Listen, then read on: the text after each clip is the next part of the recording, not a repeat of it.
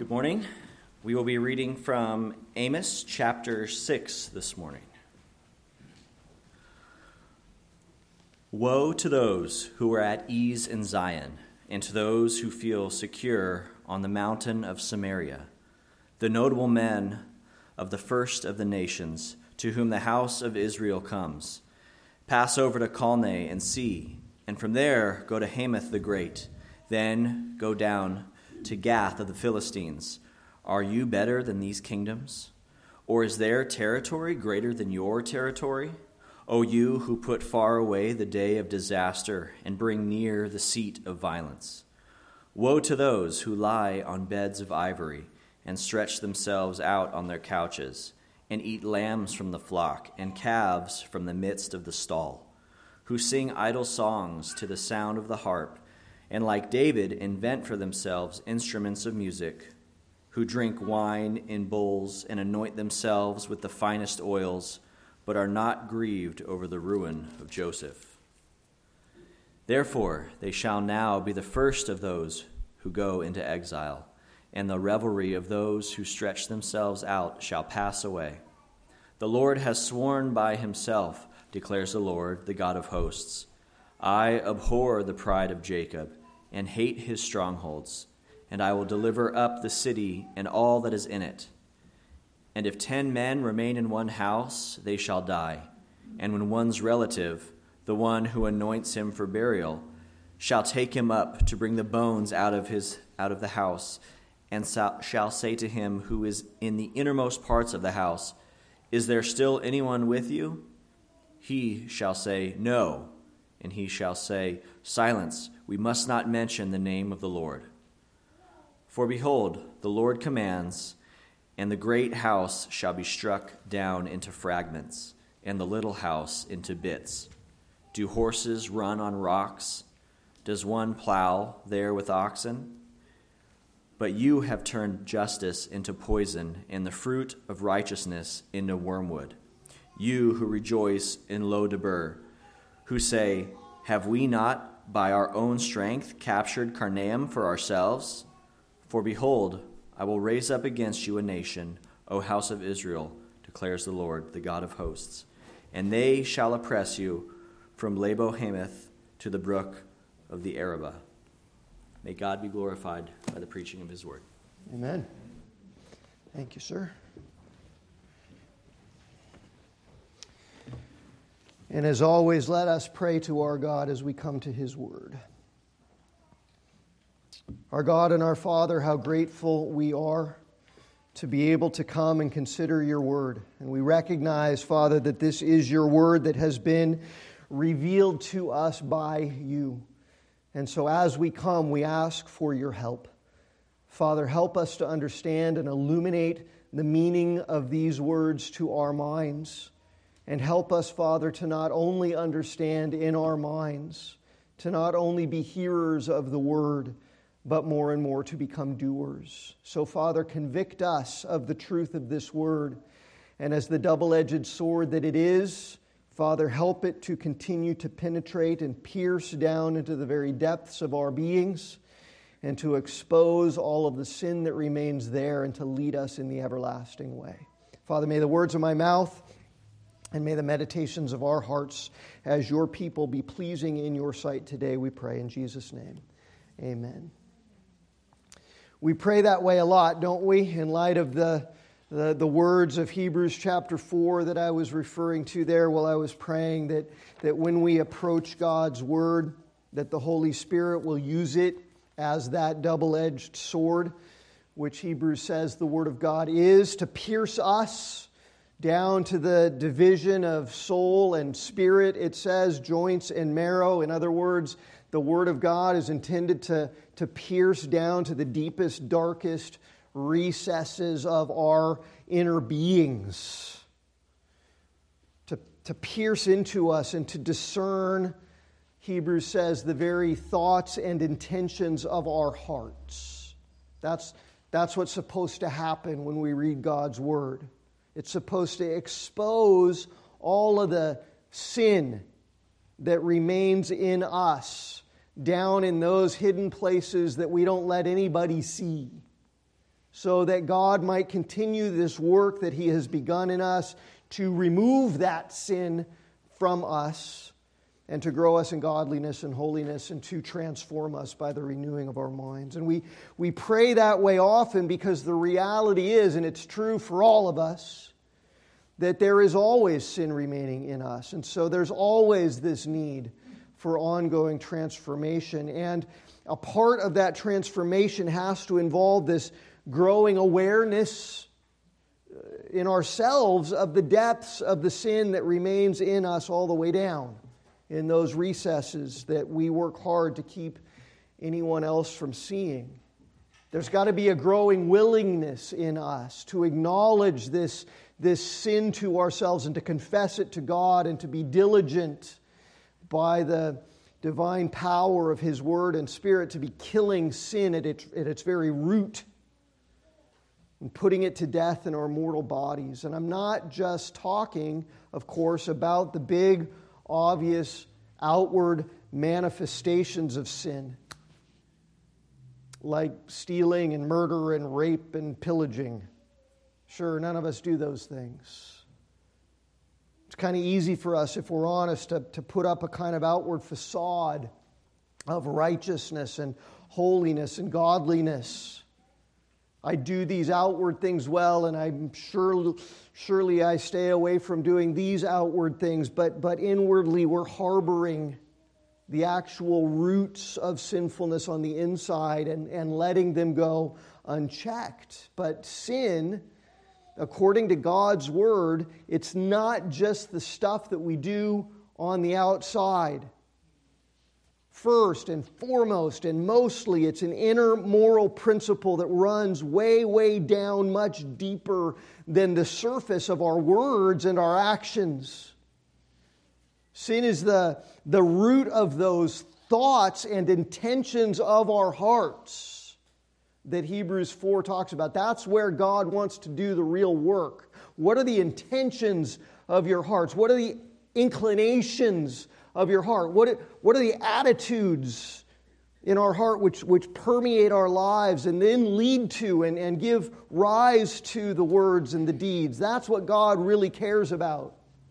The attitudes. That's what we really need to allow the Word of God to expose. And one of the most core attitudes and inclinations and intentions of our hearts that is attached to every other sinful impulse within us and gives rise, it's behind every sinful word and every sinful deed, but this attitude that's attached to and gives rise to all of the rest is probably the thing that we're most resistant to admitting and confessing and repenting of and dealing with, and that attitude is the core heart sin of pride. Pride. Augustine, 4th century theologian who was so massively influential in the early church, Augustine said in his work that he wrote called Confessions, where he chronicles his young life as a sinner, and he was given to all kinds of sin, outwardly, greed and theft and lust and immorality of all kinds that he confesses in this book. And he talks about how he became redeemed when the Word of God seized him and convicted him of all of this sin. But what it convicted him of the most was the root of it all. And he calls the core of it all and the root of it all the sin of pride. The sin of pride. He wasn't humble before the God of the universe. That's what led to every other sinful desire and impulse and thought and inclination and word and deed in his life. And it wasn't until he truly began to identify and confess and mortify the pride of his heart that he began to grow in holiness in his life. The pride has to die. So I just think that all too often, and I say this by experience of myself, too many Christians are primarily focused on the outside of the cup when it comes to dealing with sin, instead of recognizing and confessing and repenting of the pride that lies beneath it all. That sense that I'm important enough to be able to justify doing what I want in this world when I want, even when that means not honoring God with my life and my words and my deeds and my body. Jerry Bridges calls pride one of those, he calls it respectable sins. He wrote a whole book called Respectable Sins. Of course, there are no sins that are respectable. We treat them like they are, though, is his point. We say, well, murder and adultery and these things are not respectable. These things are not acceptable. But we don't deal with the inner things like ingratitude and anxiety and pride.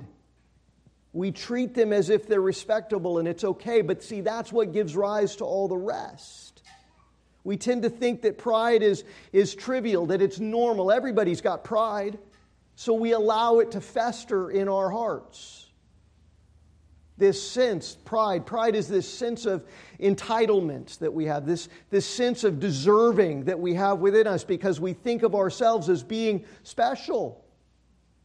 Sometimes we think of ourselves as being superior to others, better than others because of something about us.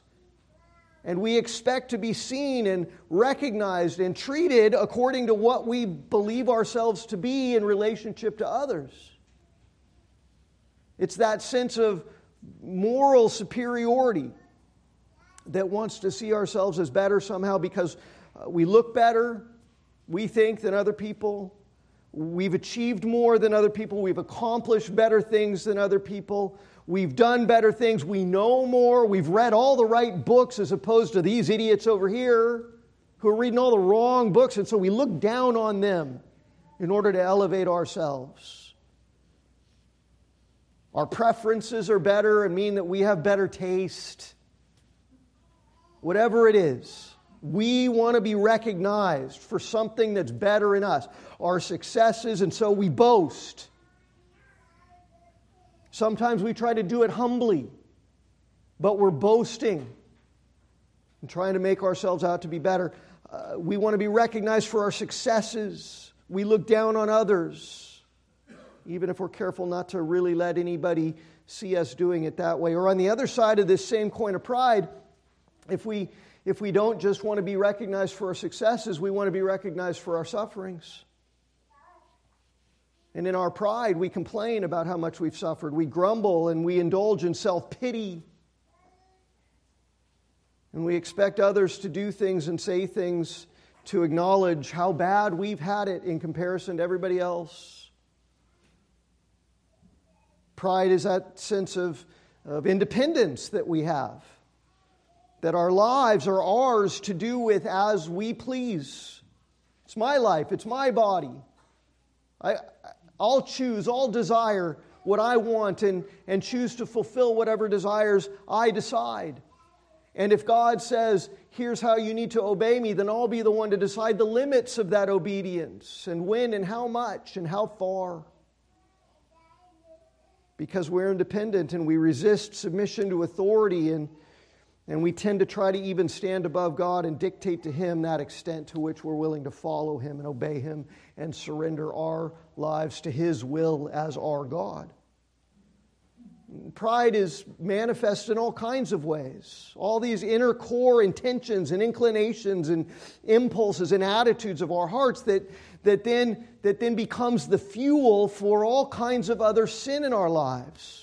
Things that we feel entitled and justified to do because of who we think we are and what we think we've gone through and what we think we need in compensation for our circumstances. All kinds of indulgences that we feel like we have a right to and all kinds of license that we feel important enough to allow for ourselves. All kinds of unloving and insensitive and unkind ways that we tend to want to treat other people because we think of ourselves as being above them, as better than them, as superior to them.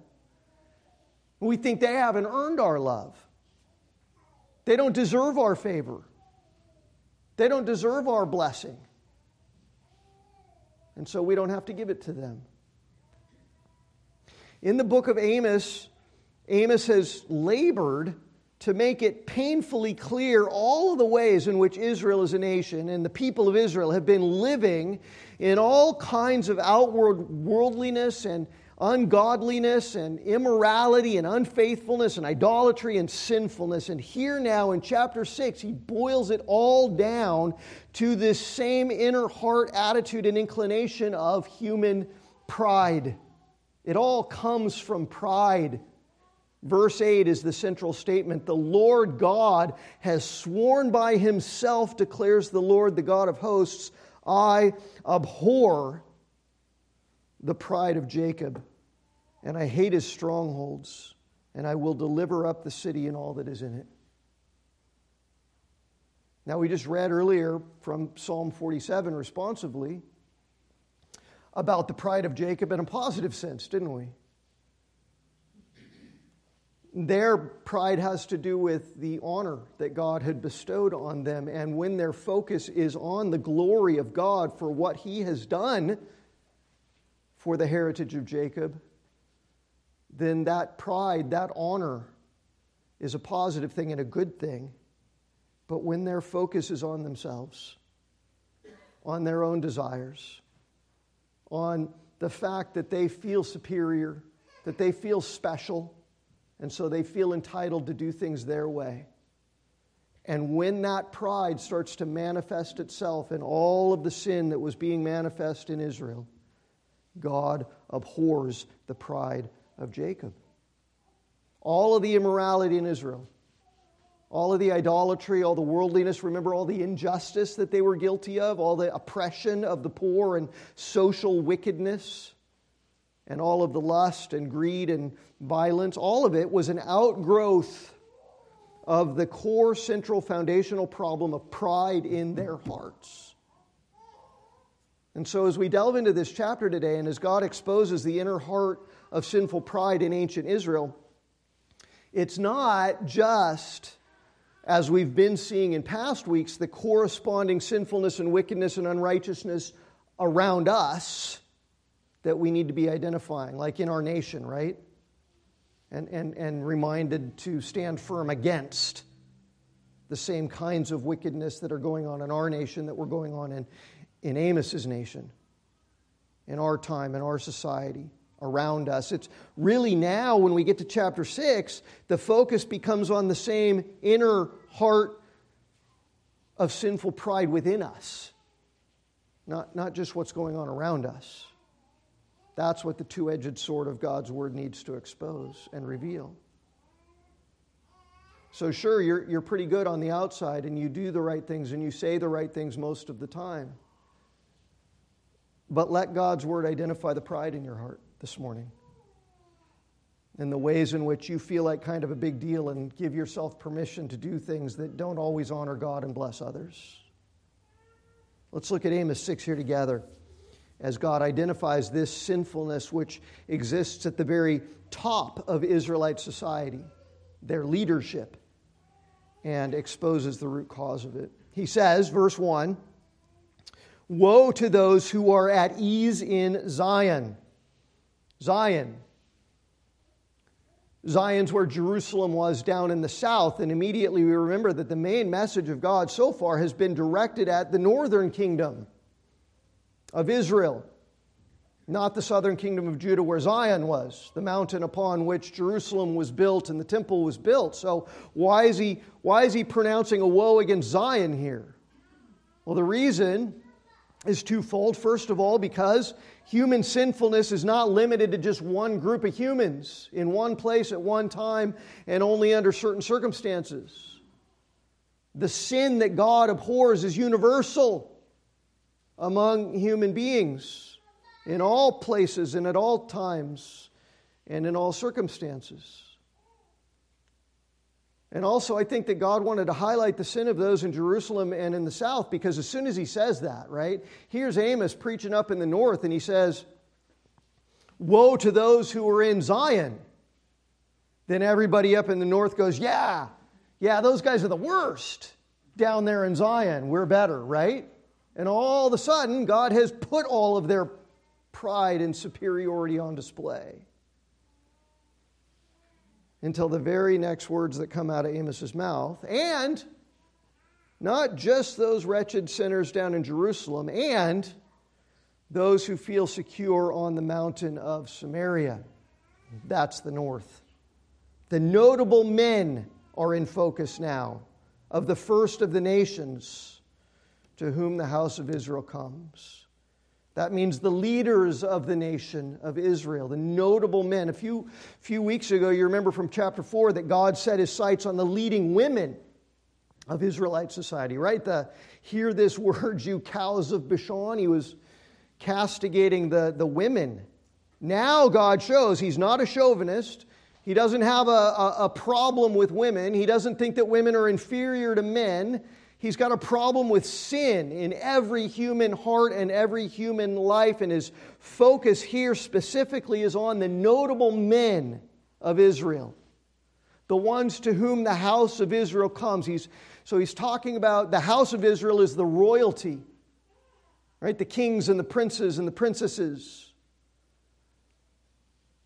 They come to these notable men of Israel. He's talking about the upper class of Israelite society, the aristocracy, the men of exceptional wealth and prestige and influence, who even have the ear of the king, the ones who associated themselves with the monarchy, either because they had family ties into the monarchy, or because they were wealthy and financially supported the monarchy, or just because of the virtue of the influence and the sway that they held in the society.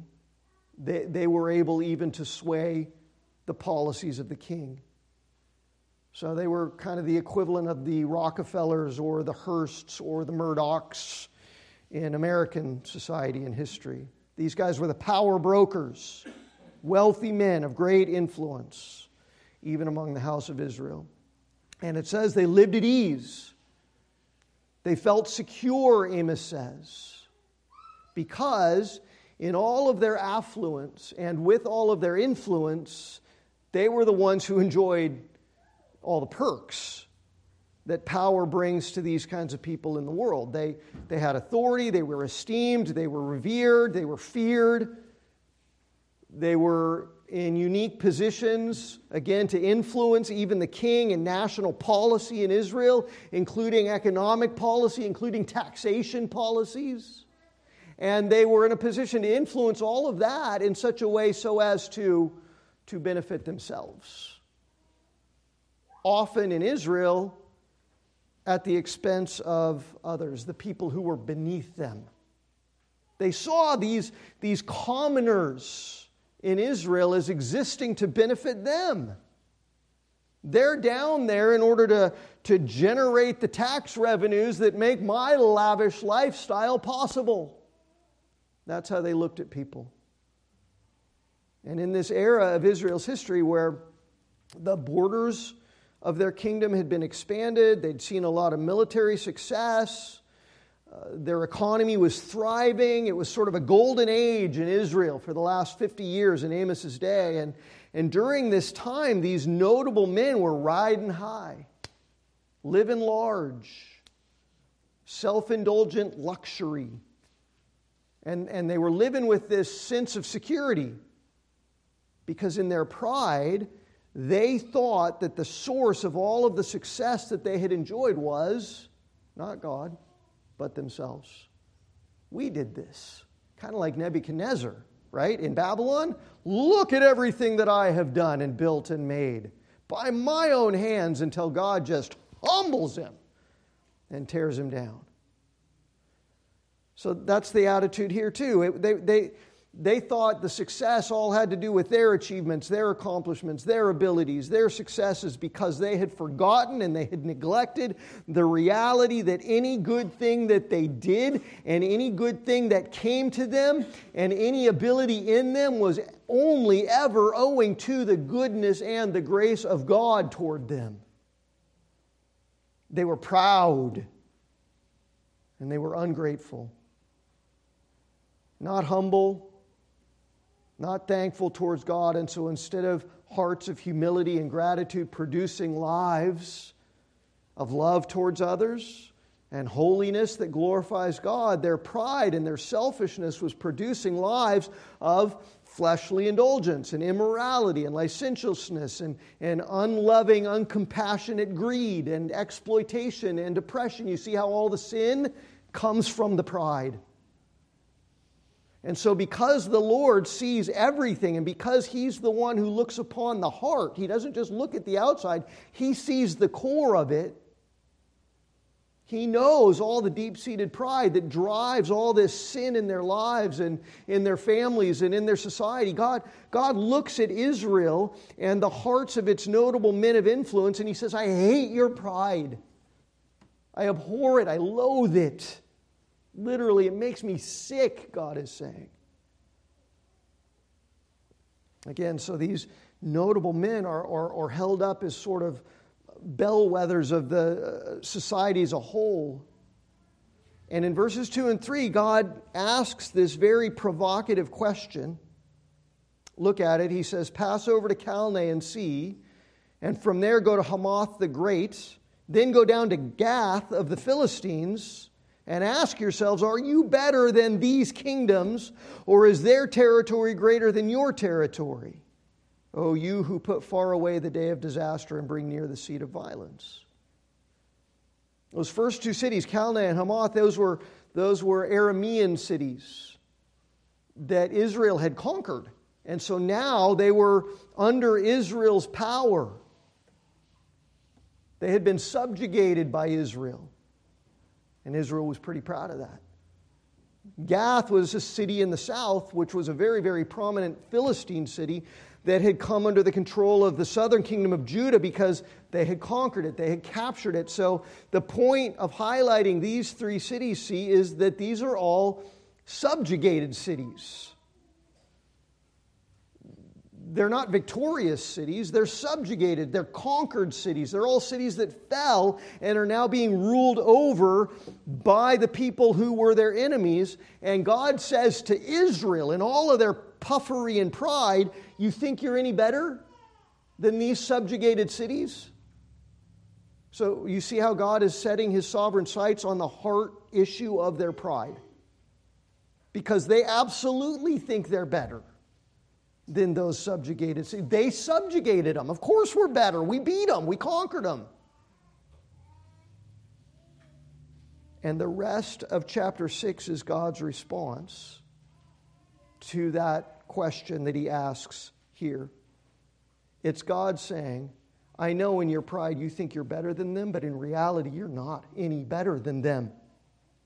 And you should not feel secure in the slightest in your smug, self-sufficient pride. Israel will be subjugated now. Israel will be invaded. Samaria will be fallen and destroyed, and all their proud ruling class and leaders of society will be carried off into exile. Because you're no better. Because your confidence is in self. And you're not humble before the Lord your God. In verse 3, God addresses them as those who put far away the day of disaster and bring near the seat of violence. And the word He uses there, to put far away the day of disaster, means to cast something out with contempt and hatred and violence. See, that's what the leaders and the most prominent people of Israelite society, this is what they were doing with God's word. The prophets are saying, unless you trust the Lord, and if you keep walking in your pride and sin, judgment's going to come. And they didn't want to hear that, so they cast it out. They threw God's word out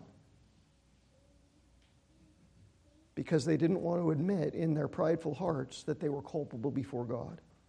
So they totally rejected Amos's problem. They laughed, they scoffed when Amos came to them and said, everything that you're clinging to, everything that you feel secure in is going to come tumbling down. Whatever, we got this. They felt invariably safe and secure because they had so much exaggerated confidence in themselves, when no human being should have any confidence in themselves ultimately, but only in God. So verses 4 through 6 paint this picture of how in their pride, which led to self-indulgence, in their self-sufficiency that led to all this sin, in spite of the Word of God, they just carried on in their lives of ease and affluence, even though God was saying, this road that you're on, this path, this trajectory leads to destruction. They said, whatever. It's got us this far, we're just going to keep going. They're lying on beds of ivory.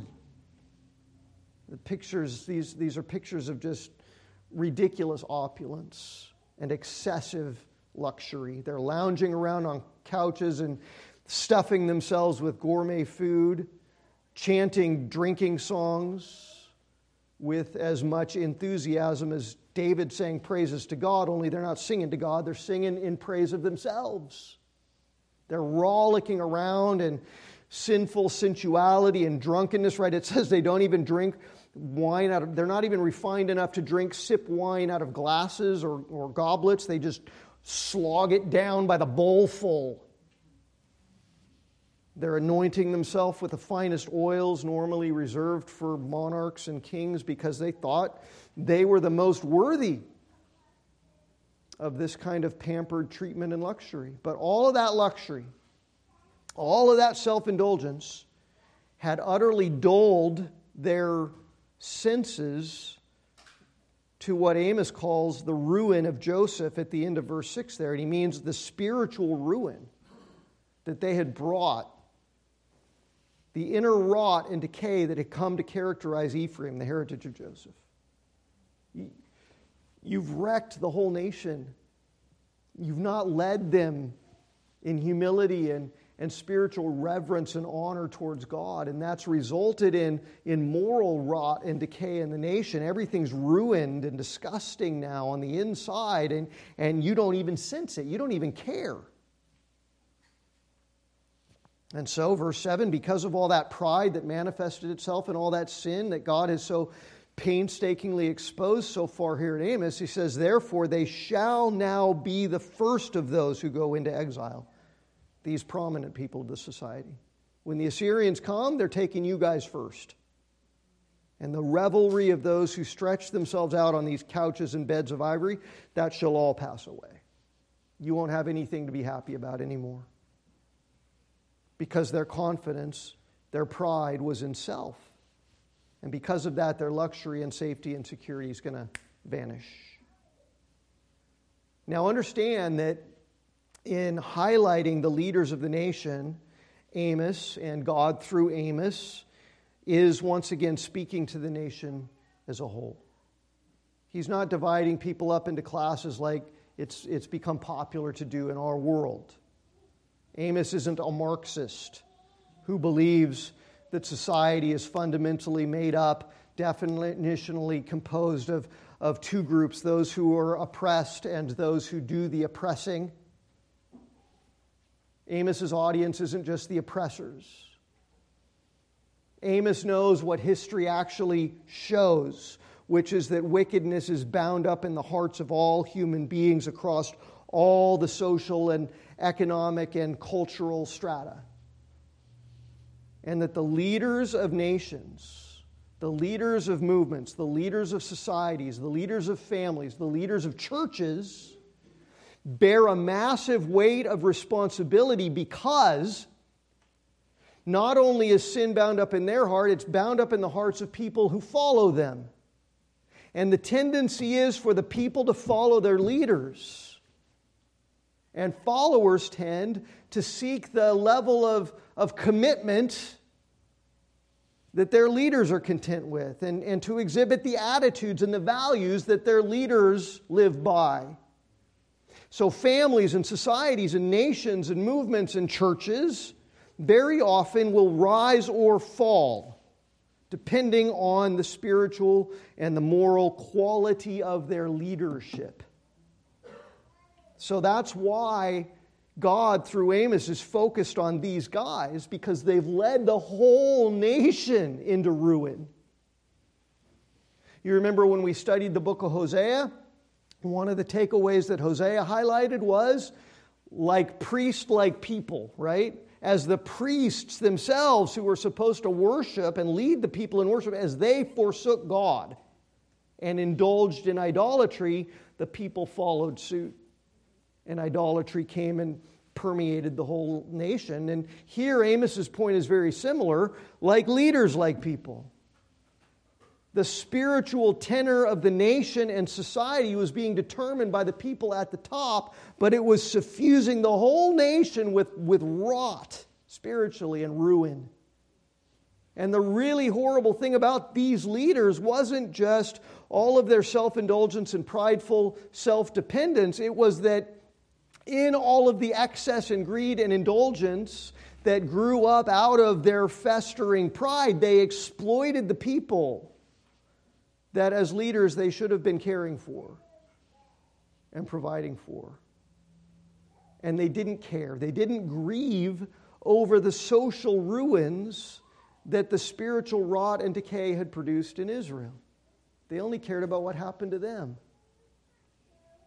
So the people of power and influence were using their power and influence to exploit people and extract from people, again, the money that they needed to be able to live the lifestyles that they wanted for the purpose of their own gratification only. They could have, as people of influence, used their influence to protect the people, to provide for the people who had less, to try to shape the policies of the nation through compassion and through love and through wisdom, to make sure that no one was taken advantage of, no one was treated unjustly, to make sure that there were jobs, even for the poor people, to be able to earn money for themselves and their families. But instead, the wealthy people and the influential people, the people of power, used it to wire the whole system to pad their own pockets, to enrich themselves at the expense of everybody else. They weren't generous, they weren't gracious, and they didn't care because they were all about self. Because their hearts were full of pride, so others didn't matter, only self. And in that way, they abused the position of power and influence and squandered the leadership that God had entrusted to them. And then in response to all of the greed and exploitation that grew up out of their pride, the people who were being oppressed followed suit and treated people the same way. Even though their situation was different from the wealthy ones, the prominent ones, their hearts were the same. All about self, arrogantly thinking of themselves as the most important, better than others, willing to do whatever their selfish pride justified in order to get what they needed and what they wanted. So it festered throughout the whole society. And people were exploiting one another, whatever level they were, across all the strata, like leader, like people, especially in terms of the inclinations of their hearts and their sinful attitudes. Selfish ambition and pride became the standard that was set from the top down. You contrast that all with what Jesus says, who's the ultimate leader, right? Jesus is the one by whom and through whom and for whom all things were created. He's the ultimate leader. He's the King of all kings. He's the Lord of all lords. Contrast the leaders in Israel with him and the way he uses his power, his authority, his influence as the one who is God of gods. Listen to what Jesus said in Matthew chapter 20. He's talking to his disciples and he says, "You know that the rulers of the Gentiles, the unbelieving Gentiles, they lord their authority over people. And their great ones exercise authority over them. But it shall not be so among you," Jesus says. "But whoever would be great among you must be your servant. And whoever would be first among you must be your slave. Even as the Son of Man came, not to be served, but to serve, and to give his life as a ransom for many." So the rulers of Israel in Amos's day were exactly like the Gentile leaders that Jesus described. See, they lorded their authority over people. They used their authority to subdue other people instead of building other people up. They used their authority to profit and benefit themselves instead of profiting and benefiting the people they're leading. That's what leaders are supposed to do. And Jesus exemplifies it. The incarnate God, right? The eternal almighty Lord of the universe says this isn't how it works. In the universe that I made and reign over, this is not how it's designed to work. It's a perversion of His order by the prideful heart of man that causes leaders to tend to think that ruler and servant are opposites and cannot be combined. But to Jesus, they're absolutely connected, right? Ruler and servant. If you're going to be a good ruler, you have to be a servant. A true leader is a self-sacrificing servant. And the one who is a servant of others, he says, is the best one to lead. Because he's not going to use his leadership just to benefit self, but to bless others. And Jesus didn't just say that. And not only did he demonstrate it and epitomize it in his own life, in fact, he's wired the whole world to work this way. True servants, true leaders are servant leaders. And servant leaders recognize this, that they exist, their leadership exists in God's order, in God's design. Their leadership exists in order to ensure other people's growth and benefit and blessing and greatness. That's what a leader is there to do in God's order. But worldly leadership, see, that's rooted in human pride, flips it on its head and assumes the opposite, right?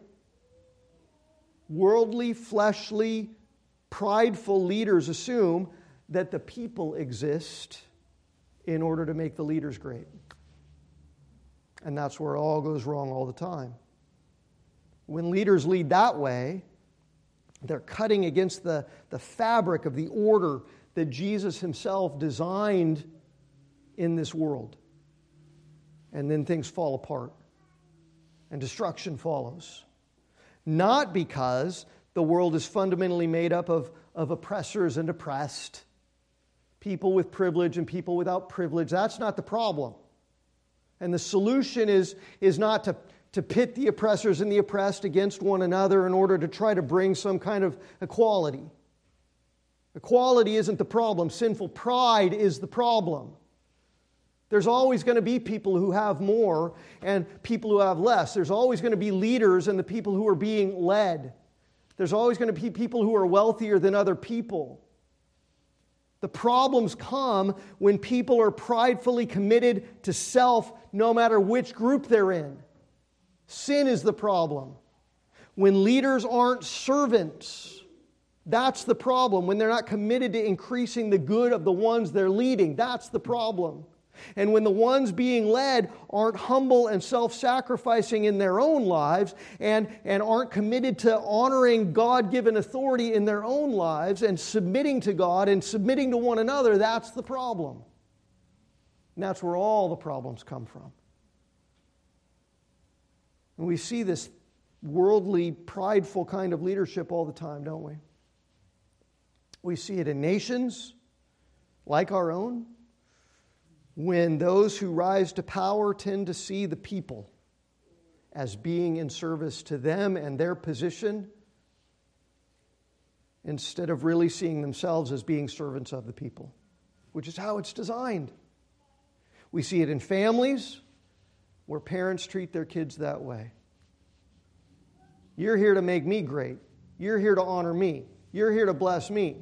And every time they don't, because they're kids and sometimes they're difficult, parents get really, really frustrated with them because they think they're not accomplishing the goal. Well, the goal isn't that. The goal of the parent is to be there to bless and make their kids great. We see husbands treating wives this way instead of understanding that in God's economy, they exist to pour themselves out, even as Christ poured himself out for the growing good of their families. Churches where pastors see their congregations and ministries as a means unto their own selfish ambitions to be popular, to become celebrity status, to be famous, to be successful. Instead of seeing the congregation the way God defines it, Peter says, this is the flock of God. It's not your flock. These aren't your people that are there to serve you. This is God's flock of sheep that you're there to serve. God's sheep, entrusted to their care, to selflessly and humbly and sacrificially, just like Jesus, lead and feed and protect and provide for. This is the way God designed it to work in this world. This is the way God made leadership to work in this world, especially in the family and the church where they are institutions that God ordained. And He designed it that way because He's that way. This is how God is as the eternal Creator, the Almighty One, the Holy One. He's the one who came here as the Son of Man, not to be served, but to serve, and to lay down His life as a ransom for many. And that has to define us. God's Word is abundantly clear, see, that all the leaders in this world are there because God put them there. They're there because of divine appointment. That doesn't mean that they always lead in godly ways, of course, hardly. But it's absolutely true, right, that the same all-sovereign God who sits in heaven and does all that He pleases, who changes the times and the seasons, even as we saw last week from chapter 5, He's the same sovereign ruler who sets up kings and who removes them, which is what Daniel proclaimed in Daniel chapter 2, and he proclaimed it straight to the face of King Nebuchadnezzar of Babylon, who was not a humble, godly servant ruler. Not yet, at least. Not until God humbled him.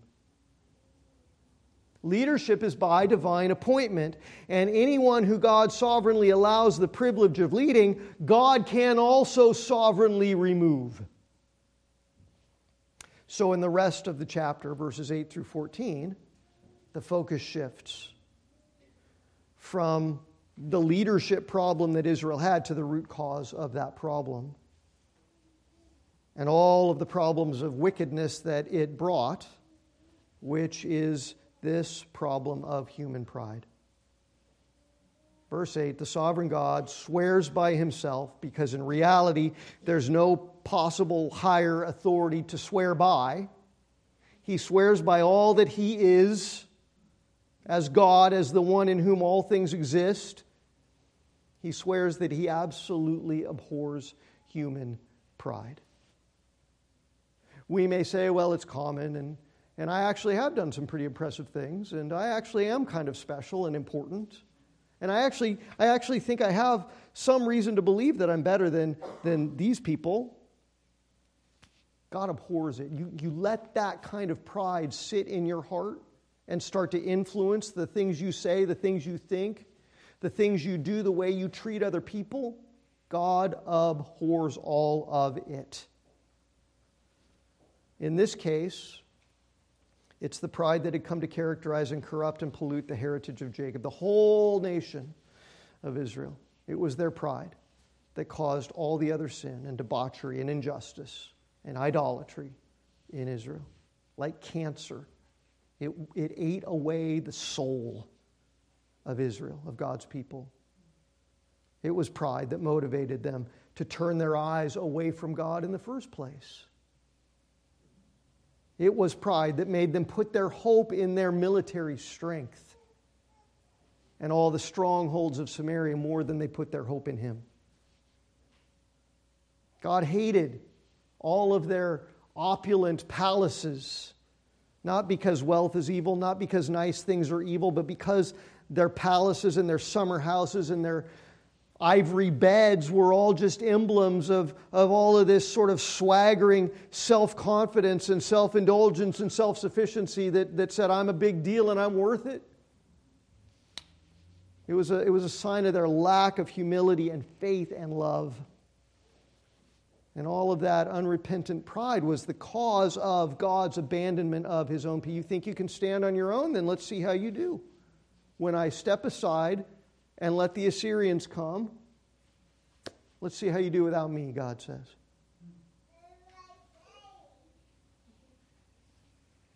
And we wonder, how can it be that God would use the prideful Assyrians as instruments to sovereignly judge the prideful people of Israel? And you have to wait to Habakkuk to get the answer to that. God does what God does. But here, Israel, who thought they had made it in this world and had it made in the shade, they were just luxuriating on all their self-reliance and fleshly indulgence. In reality, they were on the brink. They were on the very threshold of a coming, impending disaster and national catastrophe that would put their nation to an end. So in verses 9 and 10, Amos shows the tragedy of what's coming by focusing in on how it's going to impact a typical family in Israel. Quickly now, all the men of the house are going to die. Some of them because they'll have to be conscripted to fight as soldiers in a losing battle against the Assyrians. Others are going to die because of starvation and pestilence, which will follow. And then when all the men of the house are dead, a relative's going to have to come and remove all the bodies.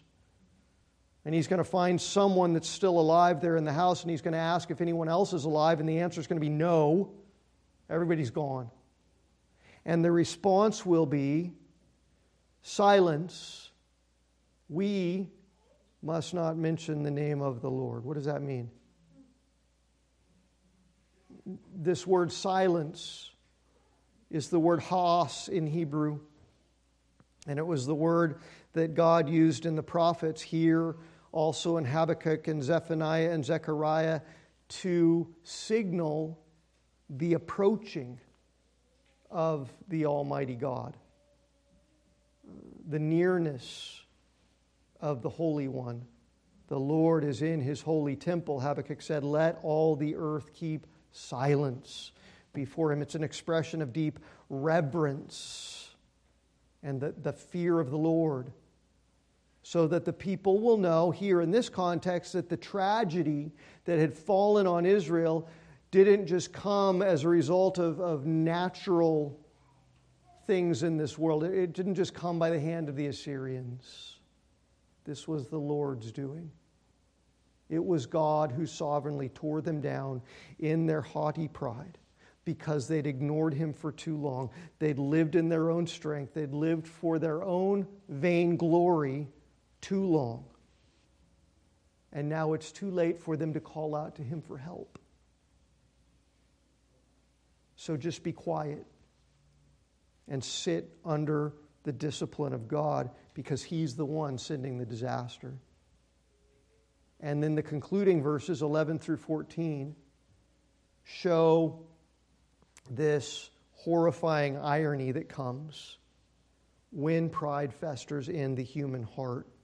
And so people and families and societies live for the sake of their own desires and according to their own wisdom and in all of their self-reliant strength.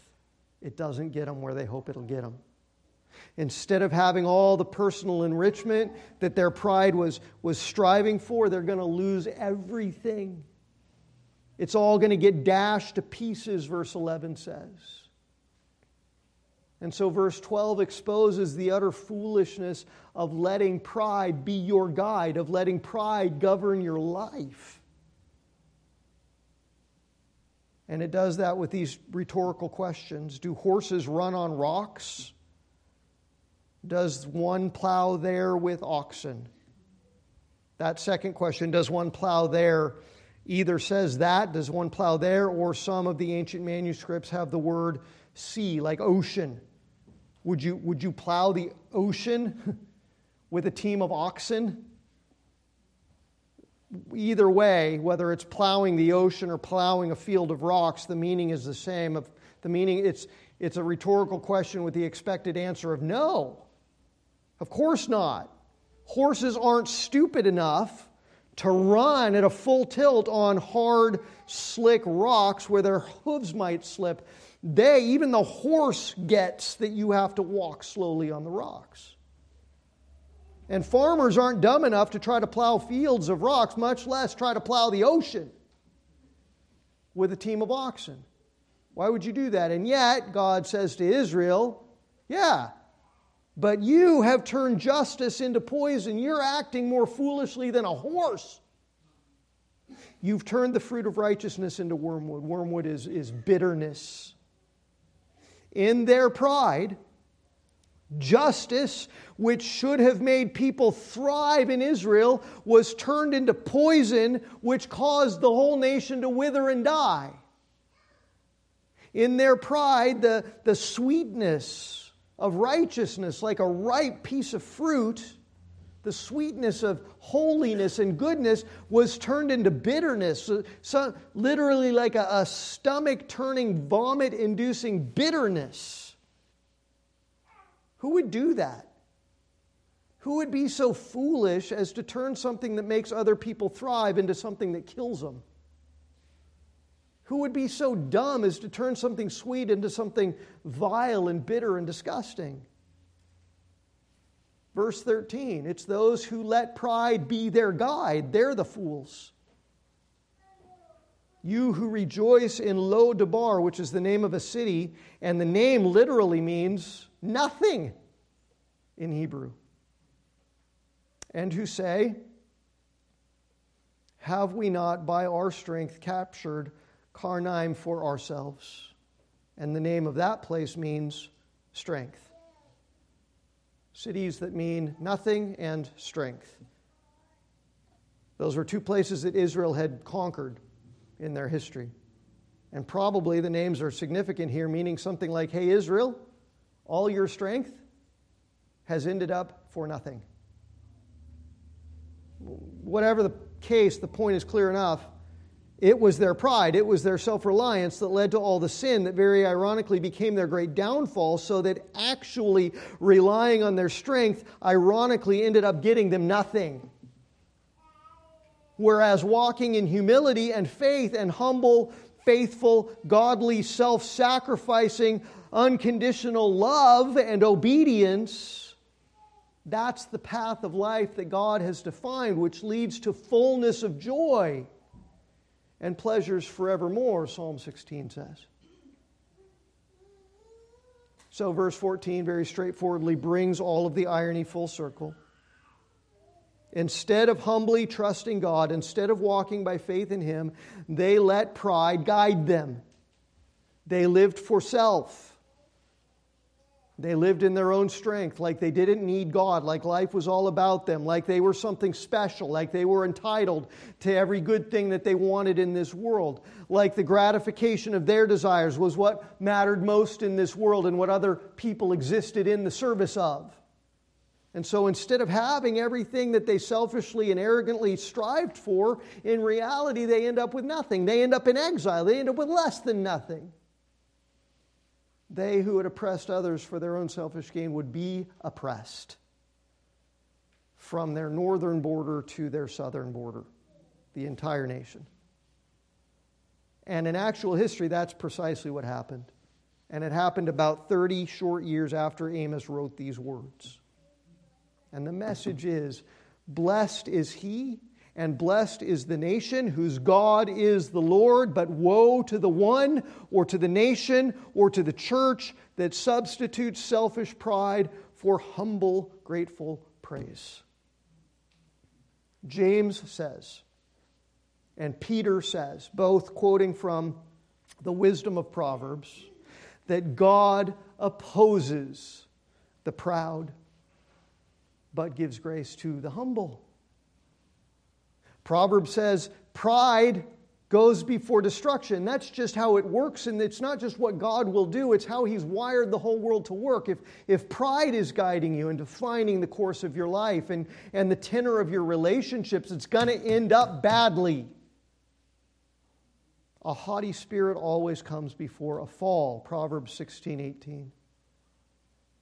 Jesus said that the economy of God's eternal kingdom is such that the last shall be first, and the first shall be last.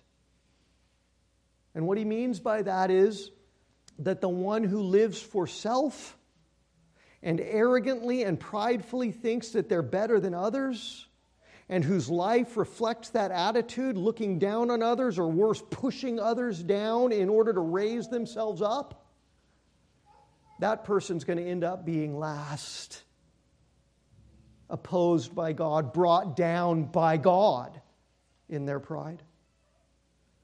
But the ones who see themselves as least, as existing in this world to be in service to God and others, no matter what the cost to self, which is what love is if it's defined by Jesus, right? Being willing to meet other people's needs regardless of the cost to self. Couldn't we define love like that?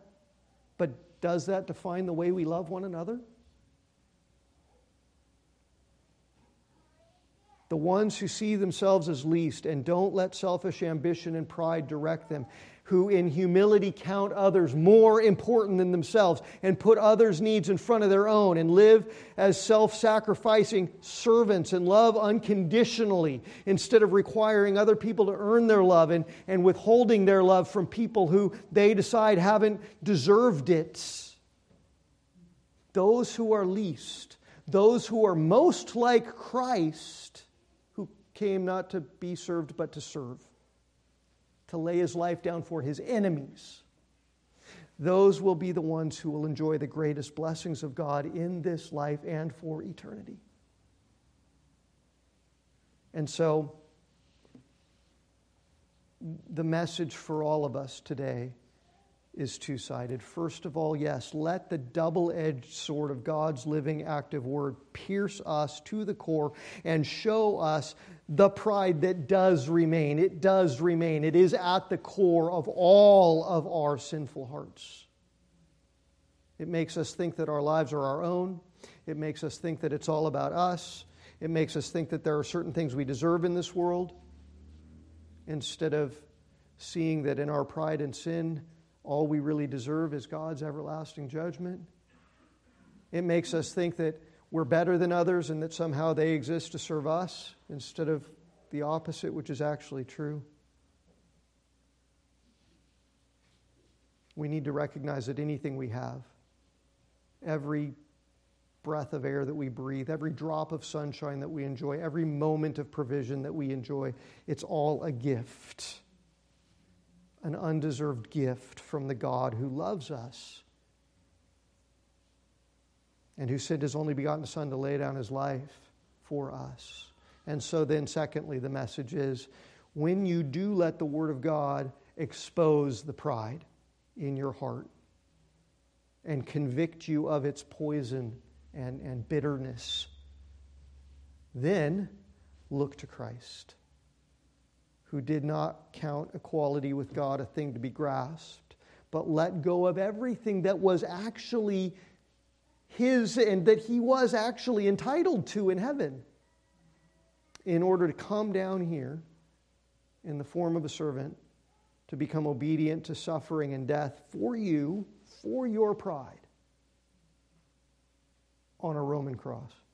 And let that humility, that self-sacrificing servanthood of Christ, let it pour contempt on all your pride and fill you with a godly humility and gratitude and Christ-like unconditional love that seeks to serve and not to be served, that looks to be used by God, even if it means being poured out, even if it means decreasing, in order to see other people built up. Because in God's economy and in God's image, and being conformed to the image of Christ's glory, that's why we all exist. In order to bring glory to God first, and in order to increase goodness in others second. Think what this world would look like if everybody was committed to doing that, instead of seeing others as existing in service to our good and for the sake of our glory, which is what everybody in the world is committed to doing, which is why the world is such a mess. Godly humility is the only way that God is glorified and Christ is exalted. And I'll tell you what, Jesus said, they'll know you're my disciples, they'll know you're Christians by your love. If we love this way in our church, then the world will know not only that we belong to Christ, but they will know the love that Christ is. His gospel will be manifested. His goodness will come to bear in this world through us. So let's pray this morning as God's word pierces and penetrates our hearts and drives us towards Christ, even at the table, who loves us and who gave himself up for us, that this love would be forged in us. Let's pray. Our God and our Father, we ask that your Holy Spirit would use your word and its exposition of what human pride is and all of the bitterness and poison that comes from it. Father, use this truth to help us to very honestly see all of the lingering residues of pride that remain within us, and to confess it to you, and to acknowledge that you abhor all of it, that none of it is acceptable and okay.